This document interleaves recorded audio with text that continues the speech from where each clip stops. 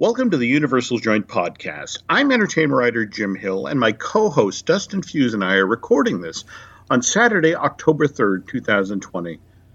It's officially fall up here in New England, folks. In fact, I put on a coat earlier today when I went out to run my usual Saturday morning errands because it was down in the 50s.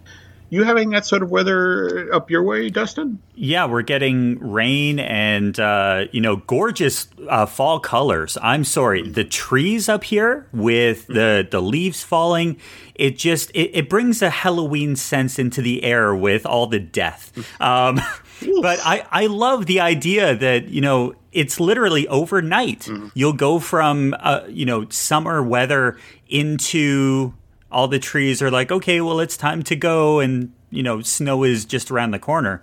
But yeah, it's definitely, I think October kind of snuck up on us up here in Canada. Yeah, pretty much did the same thing here down in New England. I bring up the cooler fall weather, folks, because, as the temperatures start to dip in Florida, that's typically when the Walt Disney World Resort will begin shutting down its pair of water theme parks for maintenance and refurbishment, because let's be honest, it's only idiots who live in New Hampshire or Canada who actually think that, it's 50 out, time to go swim in a Disney water theme park. And of course, our friends from the UK, we can't leave out our friends from the UK. We are all in the hot tub together. There we go, our pasty brothers.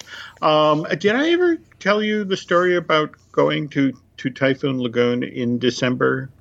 No, but this sounds like something I would do as well. So please continue. Okay.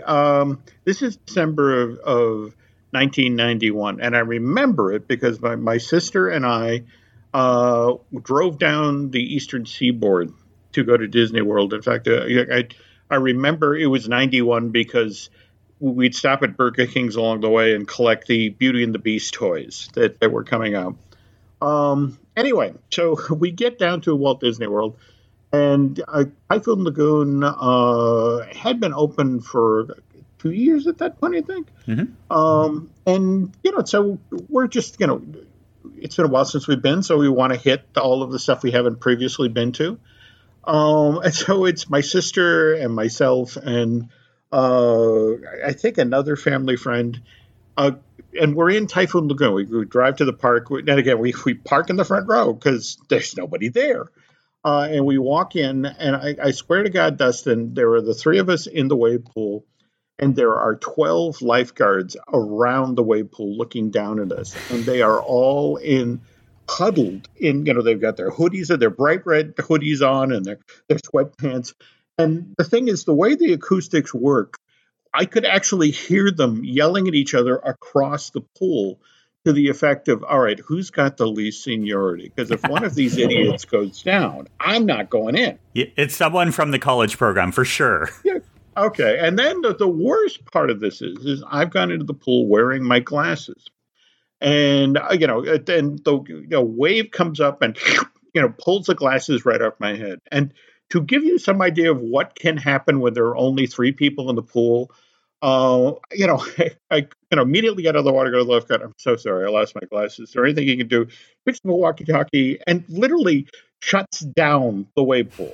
Just sort of, because there's only three of us in there. Yeah. And then again, because that previous conversation that had happened over our heads, this one very angry lifeguard gets out of his hoodie, gets out of his sweatpants, dives into the pool, swims back and forth once or twice, and I think he'd been in the water maybe a minute, and he found my glasses and swam over and was trying to be a good Disney employee, but at the same time, it was kind of through gritted teeth. It's like, here are your glasses, sir. Maybe you want to be more careful with them because I really don't want to get back in this water. Anyway, again, I bring that up because, again, it just in years previous, for example, Blizzard Beach closed on October 28th, 2018, and then reopened January 5th of 2019. And as soon as Blizzard Beach reopened, Typhoon Lagoon that went down for its annual maintenance.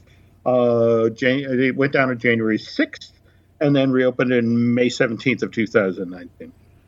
So, okay, so we've established that there is, in fact, a pattern that Central Florida's water parks follow. They do close for months at a time for their annual maintenance and refurbishment. So let's talk about the news that broke just yesterday about Volcano Bay. How on what is it? It's Monday, November 2nd. It's going to close. Yeah, and it's not for 4 whole months, which you said it yourself. When it comes to Universal, they don't close Volcano Bay because they only have the one park. So if you have this opportunity to go back and forth as Disney does, sure, you always have an offering. But now you're looking at Volcano Bay where it's a mix of, the seasonal closure, but we're also dealing with the fact that, COVID-19 is still a thing and business is business. So it's probably one or the other with a little bit of a combination. Well, here's the thing.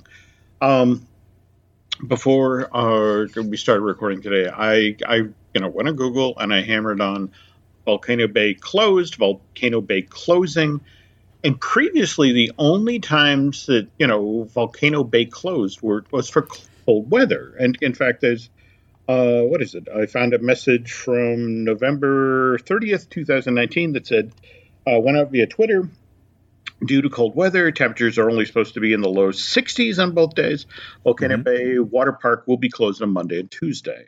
By the way, I want to stress this is a tweet from November of 2019. And as far as I know, Volcano Bay will, in fact, be open for business this Monday. Or this coming Monday. Now, mind you, it's not going to be open on Tuesday because remember, back in August, Universal announced that as of September 8th, they were going from a 7-day-a-week schedule to a 5-day-a-week schedule, with the Volcano Bay being closed on Tuesdays and Thursdays. So, I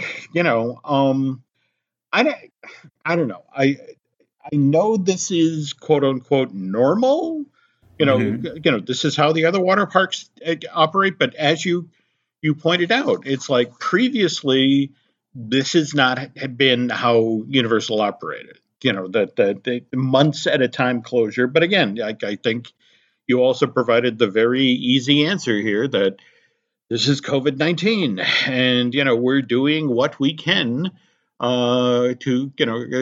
Universal doing what they can to stay afloat during this period. You're right. When it comes to Volcano Bay being, kind of that area where people would go and escape the theme parks. But the other thing that I was thinking when I was reading all of these notes and all these articles coming out about Volcano Bay, well, the best example for people who usually go to Volcano Bay outside of locals are the ones who are at Universal on a multi-day vacation. So they're staying at one of the hotels.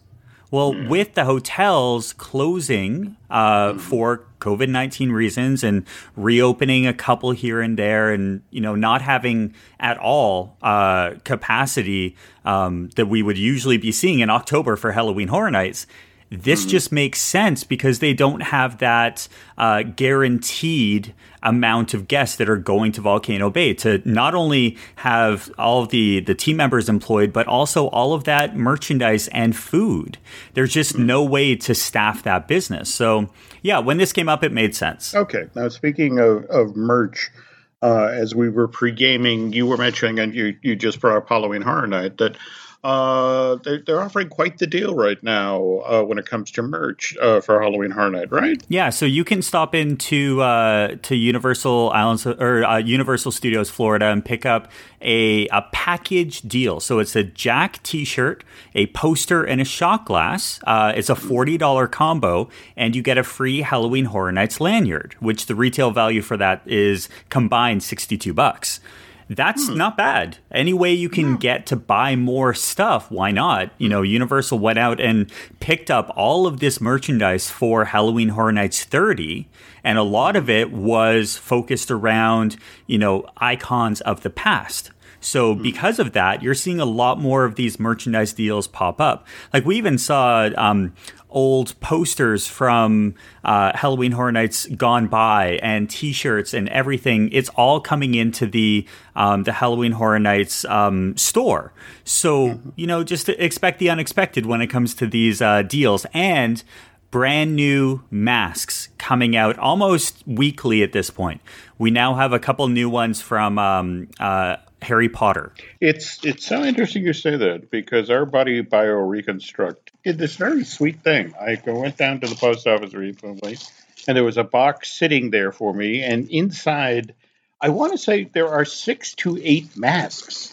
Oh, wow. Yeah, and it's, all of the stuff that's being offered this year. And in fact, that you have to understand that Nancy teaches a water aerobics class and always likes to dress up for Halloween. And so one of the ones included here that I'm assuming this may be a Jack-related mask, because it's a red clown nose, green clown lips, and scary, broken yellow and brown teeth. And I was like, you should wear that while you're teaching your Halloween class. And Nancy's like, I don't want to frighten the little old ladies. I just want them to be amused. So there's a lovely one of Boris Karloff's Frankenstein monster and the classic Universal Studios logo done in neon that I think Nancy, I think she sniped that one out of the bag. But, thanks to BioReconstruct. And not only that, there's a brochure in here for what is it? Scarecrow stock, which more and more I see the pictures of those, the more and more impressed I am.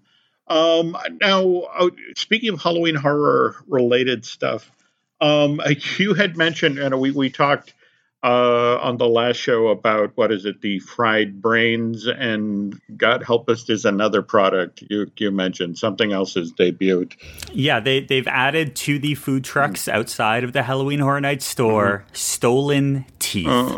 Now, when you see stolen teeth, what's the first thing that comes to your mind?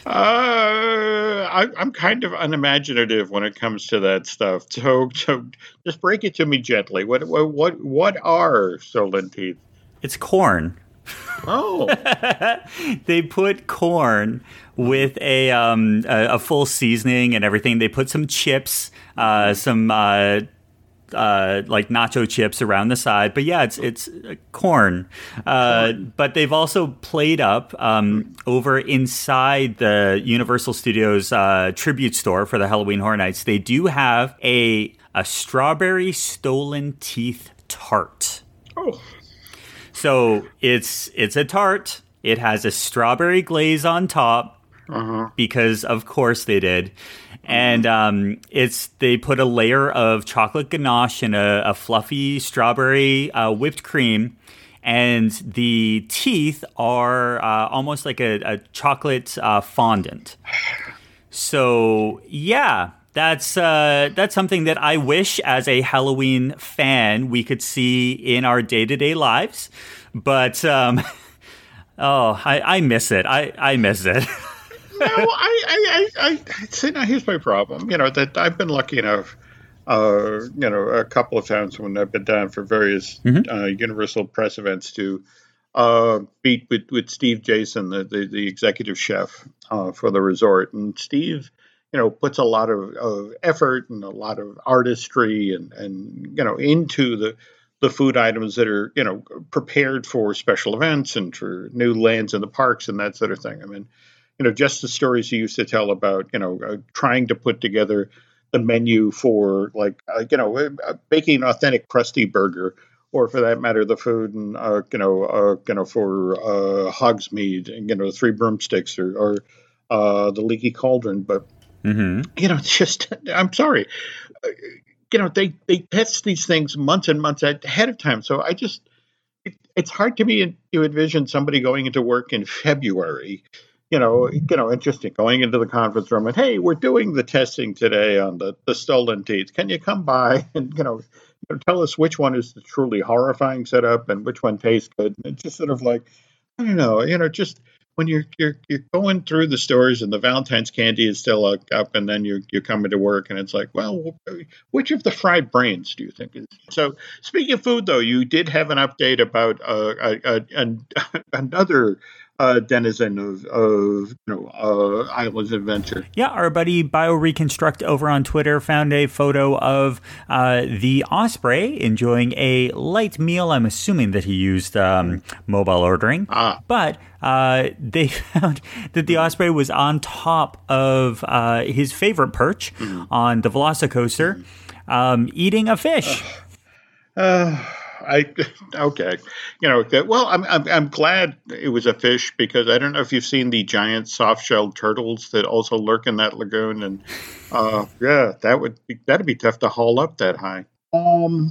Speaking of the Velocicoaster, and as long as, again, we're doing a festival of paying tribute to people who break stories down in Florida, I want to give a shout out to Alicia Stella, who I think bagged it.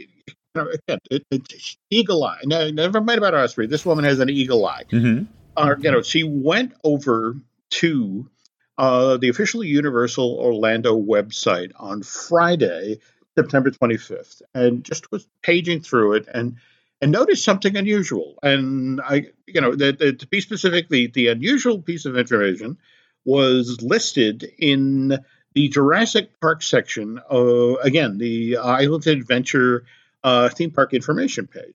And this is what Alicia saw. All right, so this is how it reads. Step in Jurassic Park and stand in awe and wonder at a land transformed by science after 65 million years. But don't be deceived by the island's beauty, because danger lurks behind every corner. Only here can you live the adventure of coming face to face with giant creatures from Earth's past, encounter raptors roaming every day, or take a daring rafting expedition through jungles teeming with dinosaurs. For those brave enough to visit the raptor paddock, you may even be able to carefully approach one of these deadly predators.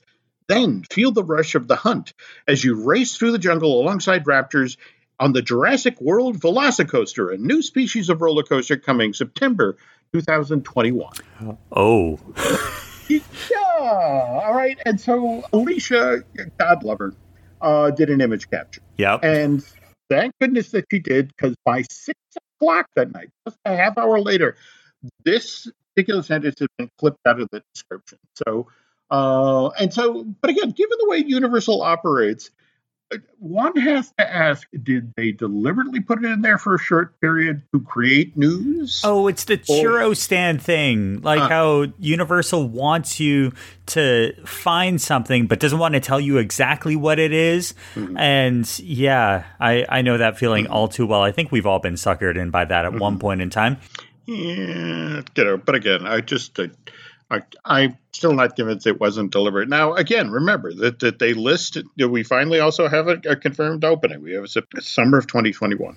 And interestingly enough, that Universal just put out a new ticket offer that, in fact, you're planning on visiting the park this fall or this winter. You can then return. I want to say it's a what is it? A get 3 days free when you buy 2 days, right? Yeah, and that's for U.S. visitors.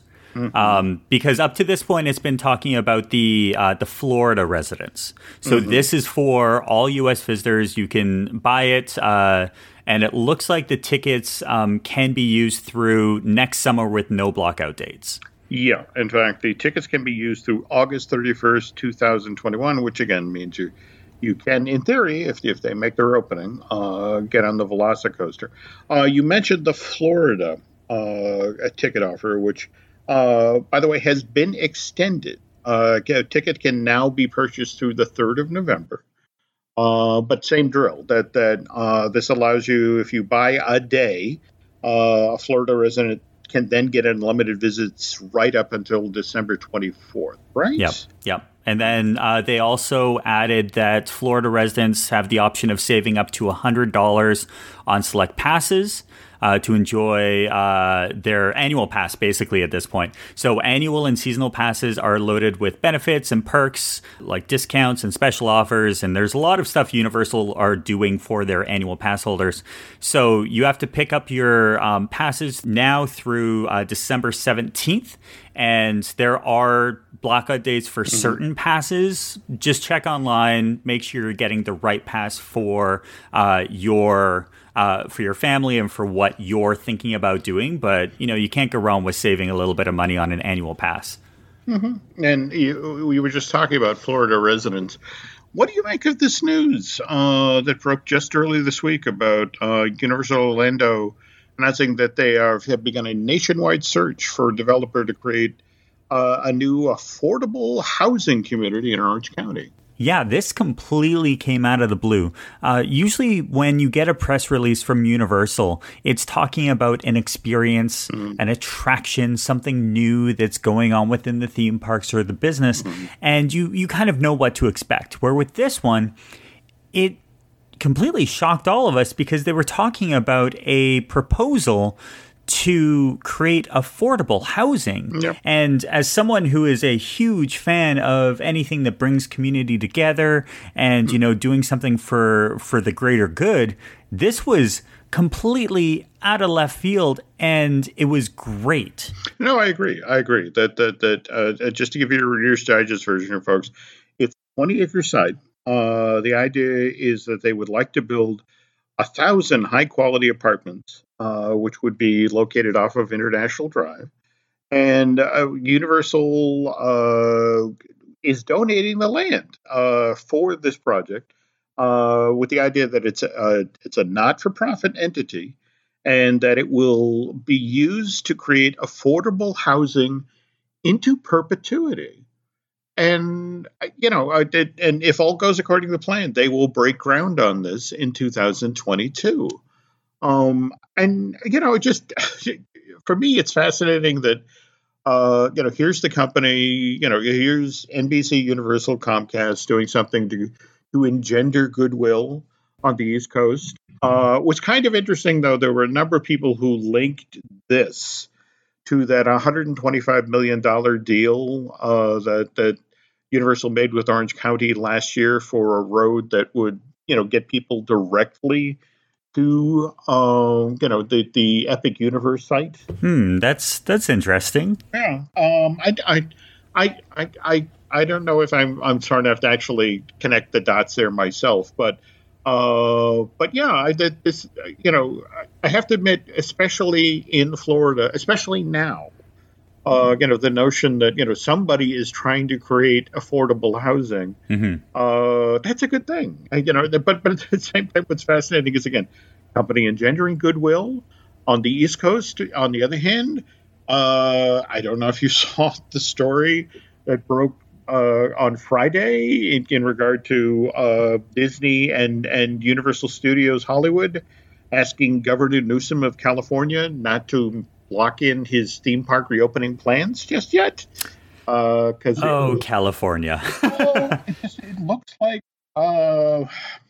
looks like we're getting ready to go to war here. And this is the thing. I think overall, Governor Newsom has done a good job in regard to California. And yes, COVID.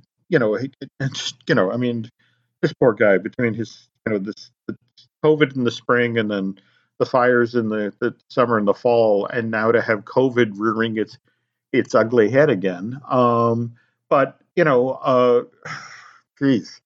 Between Iger stepping away from his economic development council, supposedly because of the governor's attitude toward the theme parks in California, and now the whispers now that both Disney and Universal are going to sick their lawyers on the state because it's just sort of like they feel like he's not moving fast enough. Yep. That they're being punished.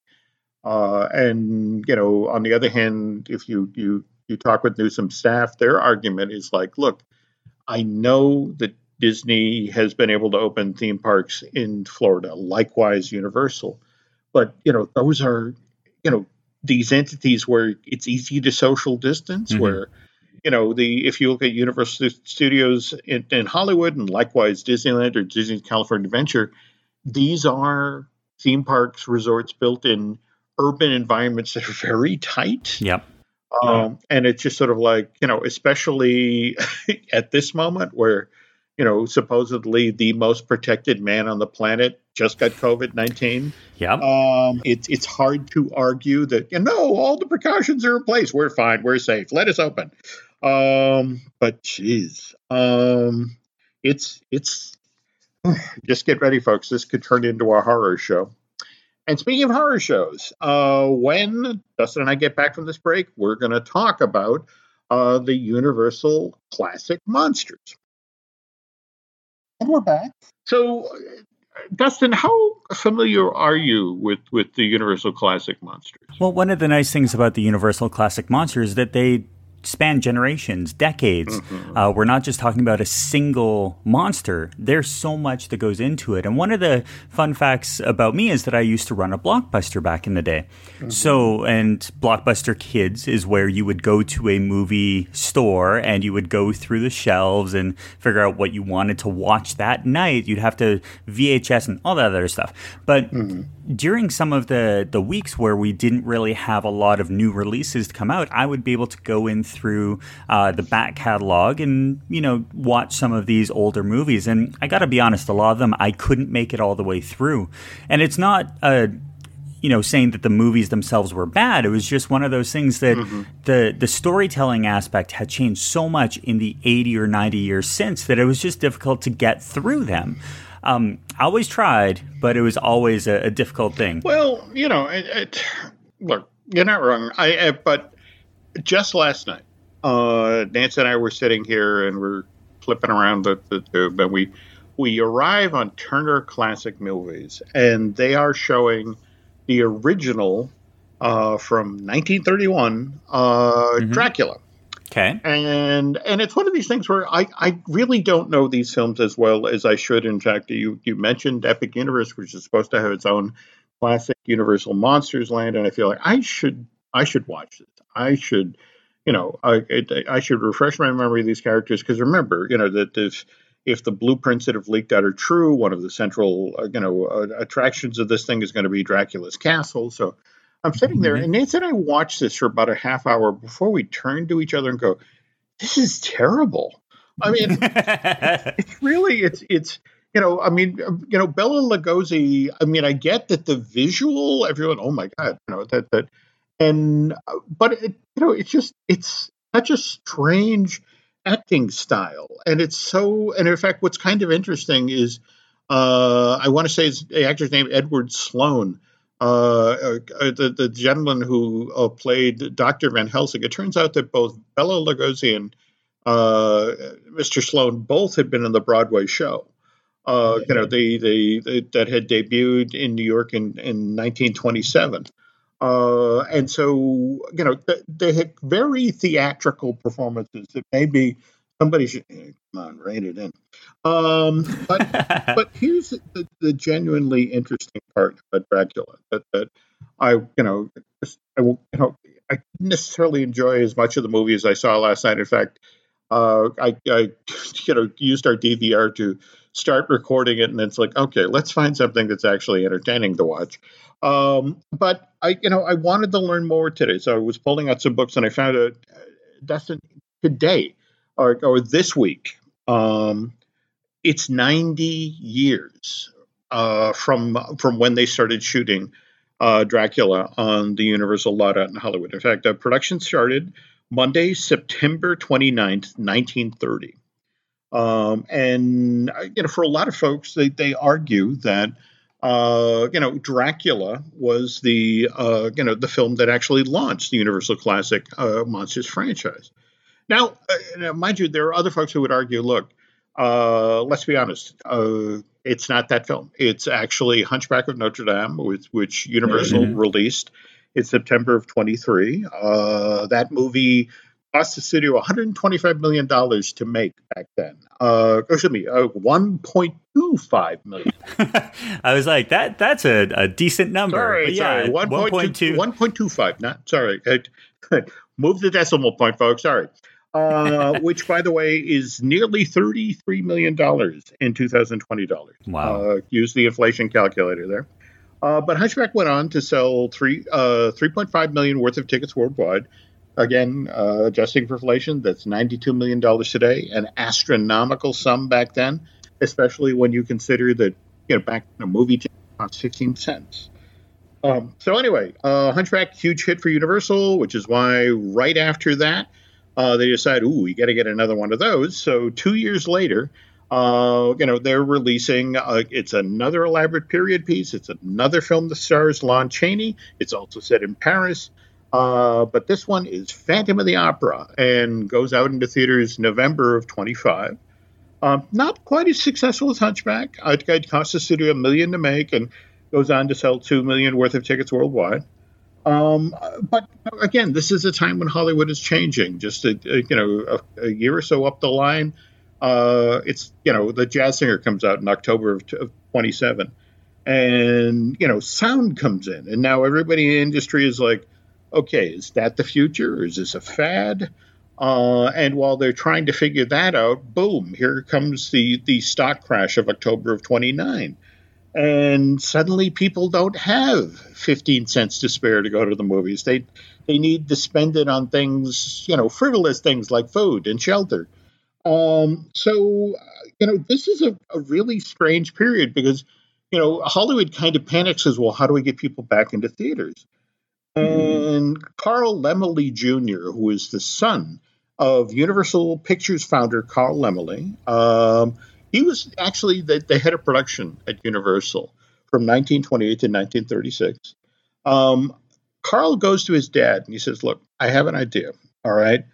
The way right now, it's tough to get people back into theaters. What we need to do is another cinematic spectacle. We need to do a film that's on the same sort of scale of Hunchback and Phantom, but something that has a little horror to it, which is why this is the winter, early spring of 1930. Laemmle Jr. goes to his dad and says, we should buy the film rights to Dracula.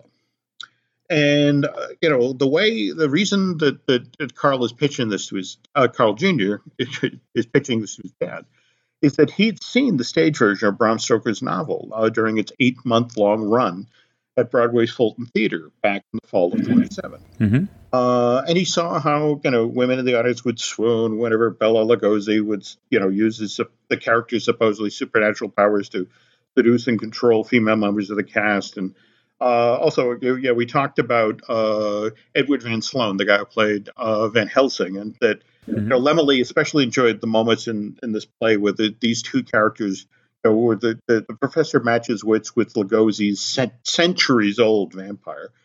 So just to be clear here, Laemmle Jr. wasn't pushing his dad to acquire the film rights to Bram Stoker's novel because he wanted to make a movie with Bela Lugosi and Edward Van Sloan, but rather because he was looking for a way to lure Lon Chaney back to Universal Pictures.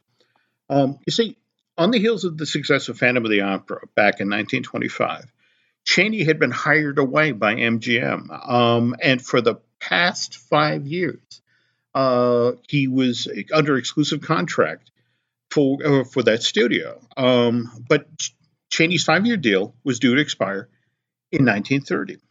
And Laemmle thought that if he had the right project to dangle in front of Lon at the right time, Chaney could then be persuaded to return to Universal, where he could then reunite with the team that had helped him create his earlier masterpieces, 1923's Hunchback or 1925's Phantom.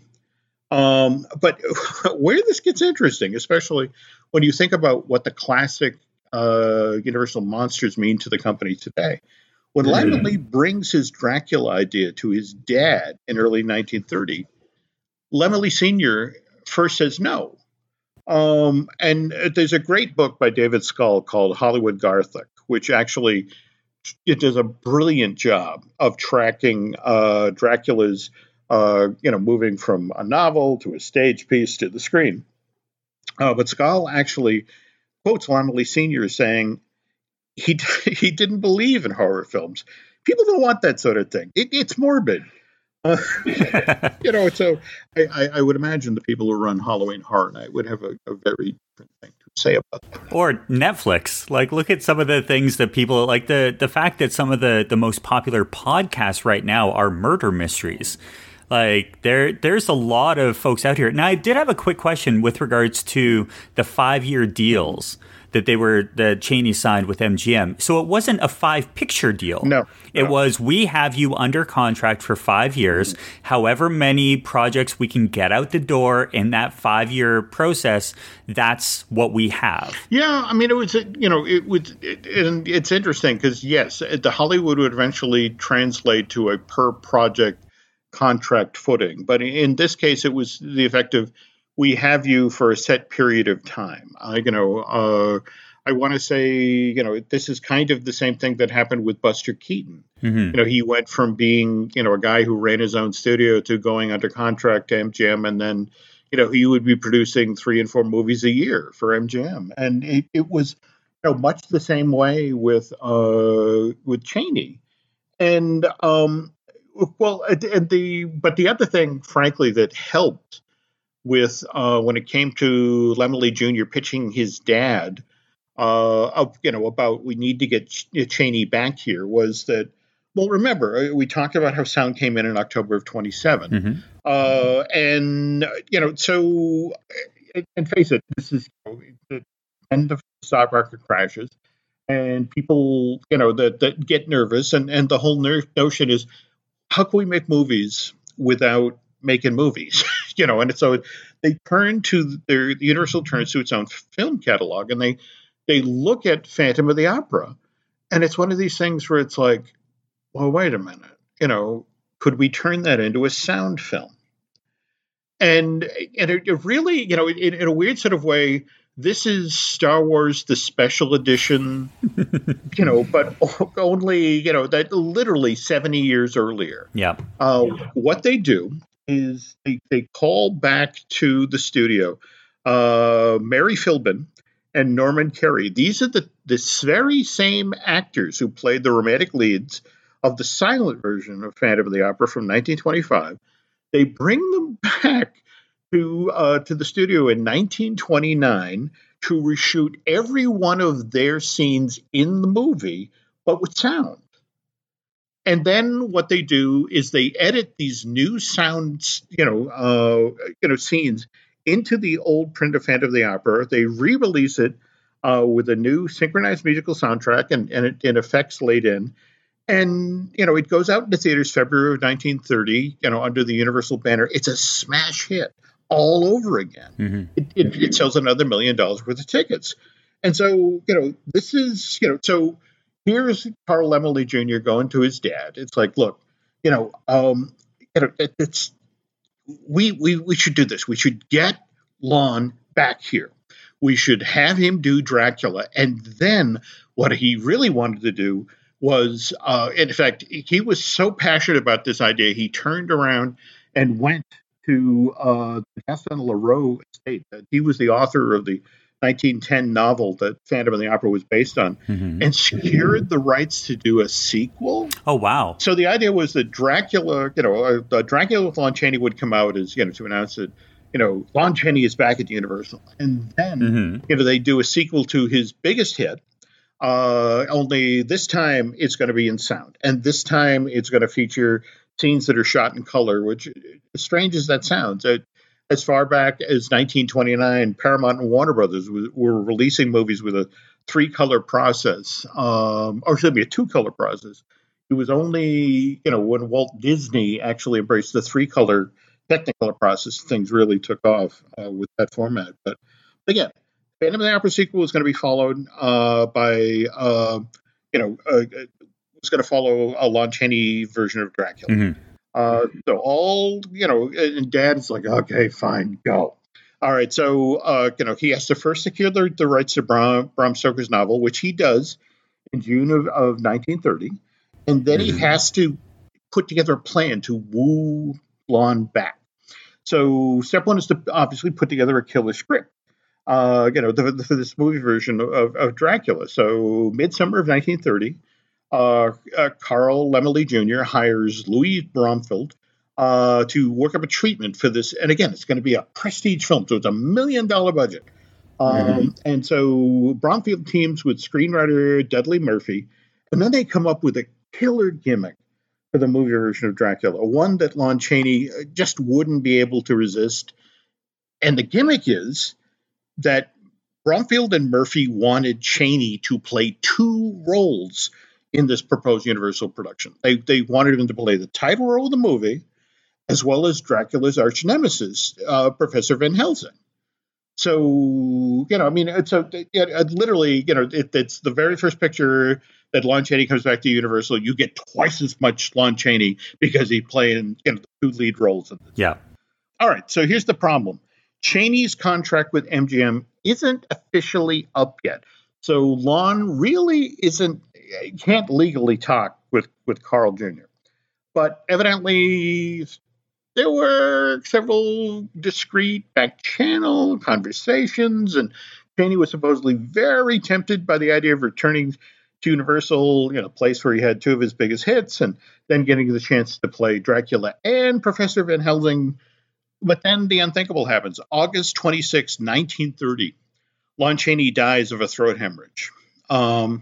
He and what's so weird about this story, Dustin, is it's kind of Chadwick Boseman, only, again, 90 years ago. Yeah, he was only 47 years old. Mm-hmm. Who would have thought at this point in time? Like, imagine someone who is in their prime, all of a sudden, overnight is gone. And you're completely right. It's the whole Black Panther thing where they're talking about this is what's going on. They're spending money. They're getting everyone excited. And then all of a sudden, overnight, well, no one really knew what was going on with the diagnosed, cancers and such. And that's, again, the parallels are uncanny, because it's like, evidently, Lon had found out in 1929 that he had bronchial lung cancer, and had deliberately kept the news quiet, because, again, it's kind of the Chadwick thing. It's like, was hoping that with aggressive treatment and surgery, he might beat this back. So here we are. Remember how we started out this story? This week, 90 years ago, October 29th, 1930, production of Dracula gets underway. And yet, at the same time, we have Lon Chaney, the proposed star of this film, tragically passing away 5 weeks before production is actually supposed to get underway. So how is it we get from Lon Chaney to Bela Lugosi so quickly? We'll talk about that on the next Universal. Now, speaking of things we love, what are we up to in the social media podcasting sphere other than the Universal Joint Podcast, Dustin? Honestly, it's a lot of trying to figure out what else to talk about instead of theme parks, because it's just such a weird time.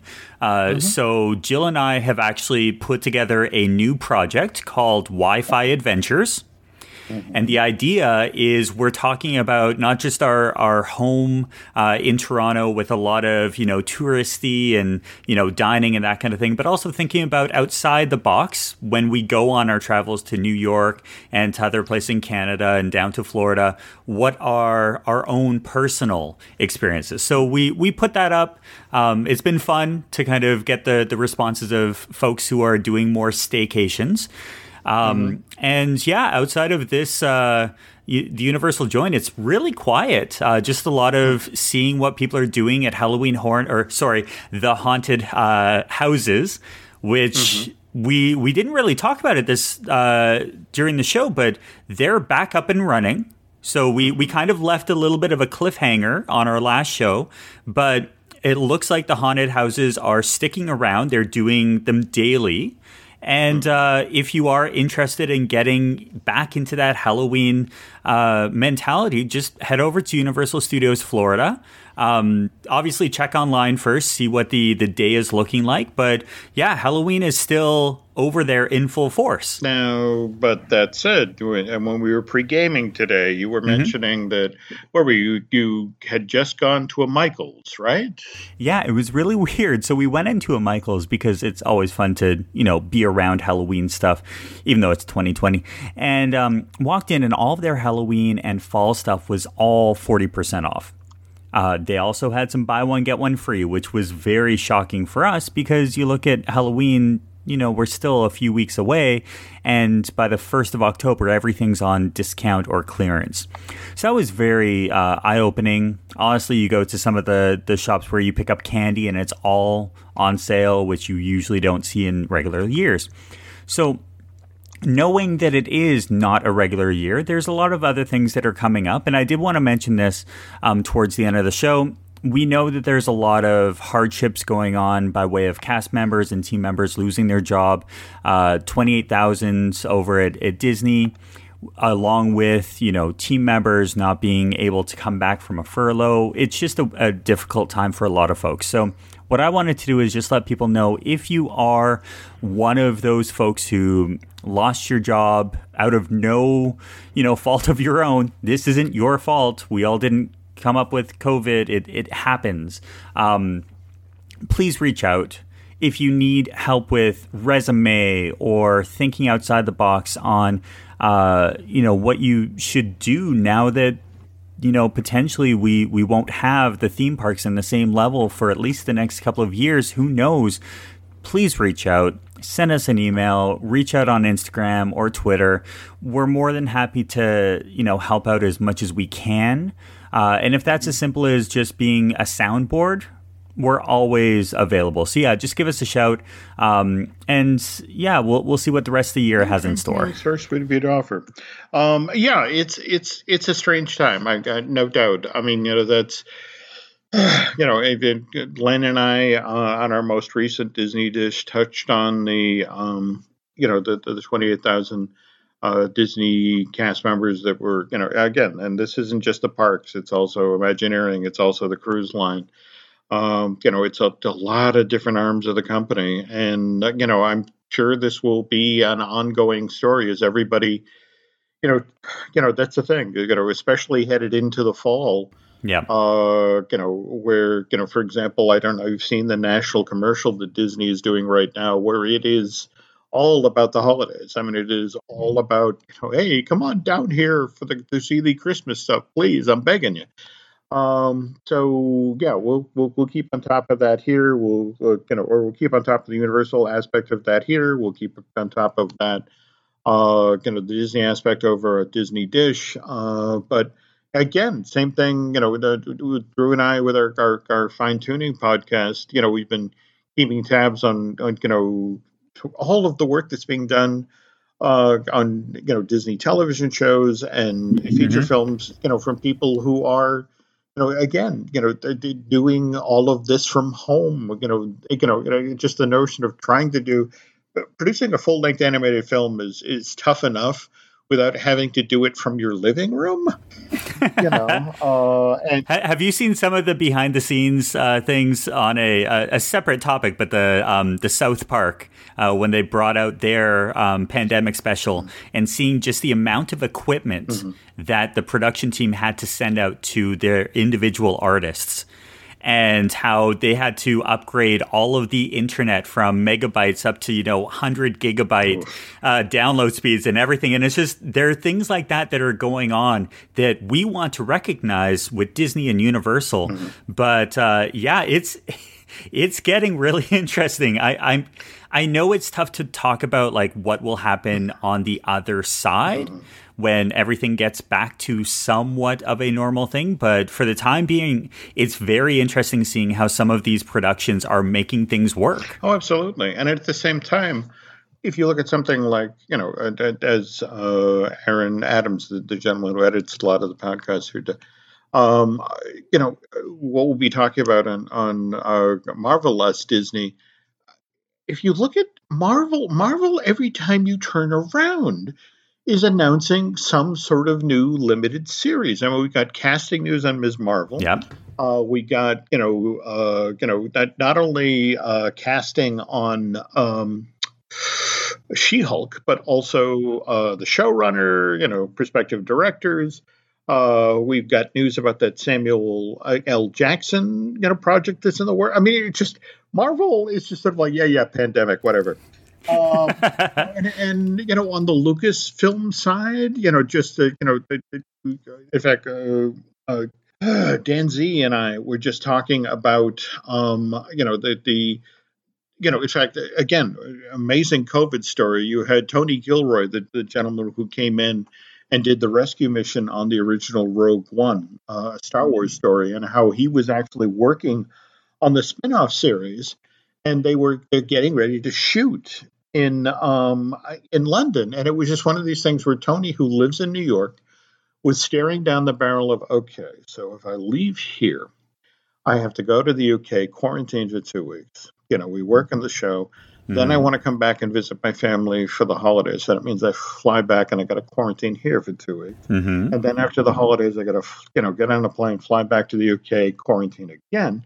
And it's just sort of like 6 weeks out of, the 6 to 8 months that he was going to be over at the UK working on this thing. And it's just sort of like, it's not worth it. The weird thing is he's still the showrunner. He's still an executive producer. He's just not going to direct physical episodes. He's going to be doing all of this work from his home in New York. Yep. But again, this is the world we live in now with COVID-19, and that everybody is just doing the best they can under these circumstances, with the hope that this won't be the way it is forever. Well, and look at someone like LeBron James. He's been in the NBA bubble for months now, it seems like. But yet, and that's in Orlando, but knowing that his production company, Spring Hill Company, actually just entered into a 4-year first look film deal with Universal. So there's a lot of things that are going on outside of the world that people are just realizing, hey, if we're in a bubble or if we're dealing with quarantine, you can still make projects. You just have to learn to think outside the box and realize that, we all have resources that we should be looking towards. And something like the Universal Joint Podcast is a great vehicle to talk about not just the parks, but the movies. But we're also thinking, okay, what's going to happen when this is all done? Velocicoaster, summer of next year. Awesome. Is the Velocicoaster going to be the same level of Hagrid's? That's going to be a great conversation that we'll be able to talk about as, the months go on, because we saw what Hagrid's is looking like. So there's a lot that we get to talk about on the show, and obviously with your other, 17 shows going on. I heard rumors still that there's a Broadway show coming from you, but we'll see. Okay, 2 quick things before we go. We always talk about Easter eggs, hidden in attractions. Yeah. Again, I'm pretty sure this is Alicia who found these, but it supposedly in the rockwork for the Velocicoaster, you can see raptor eggs. So, which yes. I thought was a cool touch. And again, I know there were a lot of Disney fans who complained about the NBA bubble, but I do want to say something in their defense right now, because it's the interesting thing is that when Disney announced, the 28,000 cast member layoff, there were in fact, I want to say, several coaches and several players who actually reached out to cast members that they knew because they took such good care of them. Yes. While they were in the NBA bubble, and it's like to the effect of, I'm so sorry to hear this. Is there anything we can do? Can we help your family? Would you like a job? Can you get me your resume? Yeah. And, so again, there are people out there who are behaving decently. So just be aware of that, folks. So, all right. So, Dustin, if I'm looking for you on social media, where do I find you? Yeah, I'm at Steps to Magic, Instagram, Facebook, all that other stuff. I'm also at Wi-Fi Adventures, which is the new project. And obviously, I'm just, anytime anyone wants to talk Universal, just head on Instagram, send me a DM. We'll talk Universal. It's good times. Okay. And Nancy would like me to remind you that if you could do us a favor, head over to iTunes and rate and recommend the show, Universal Joint. That would be incredibly helpful.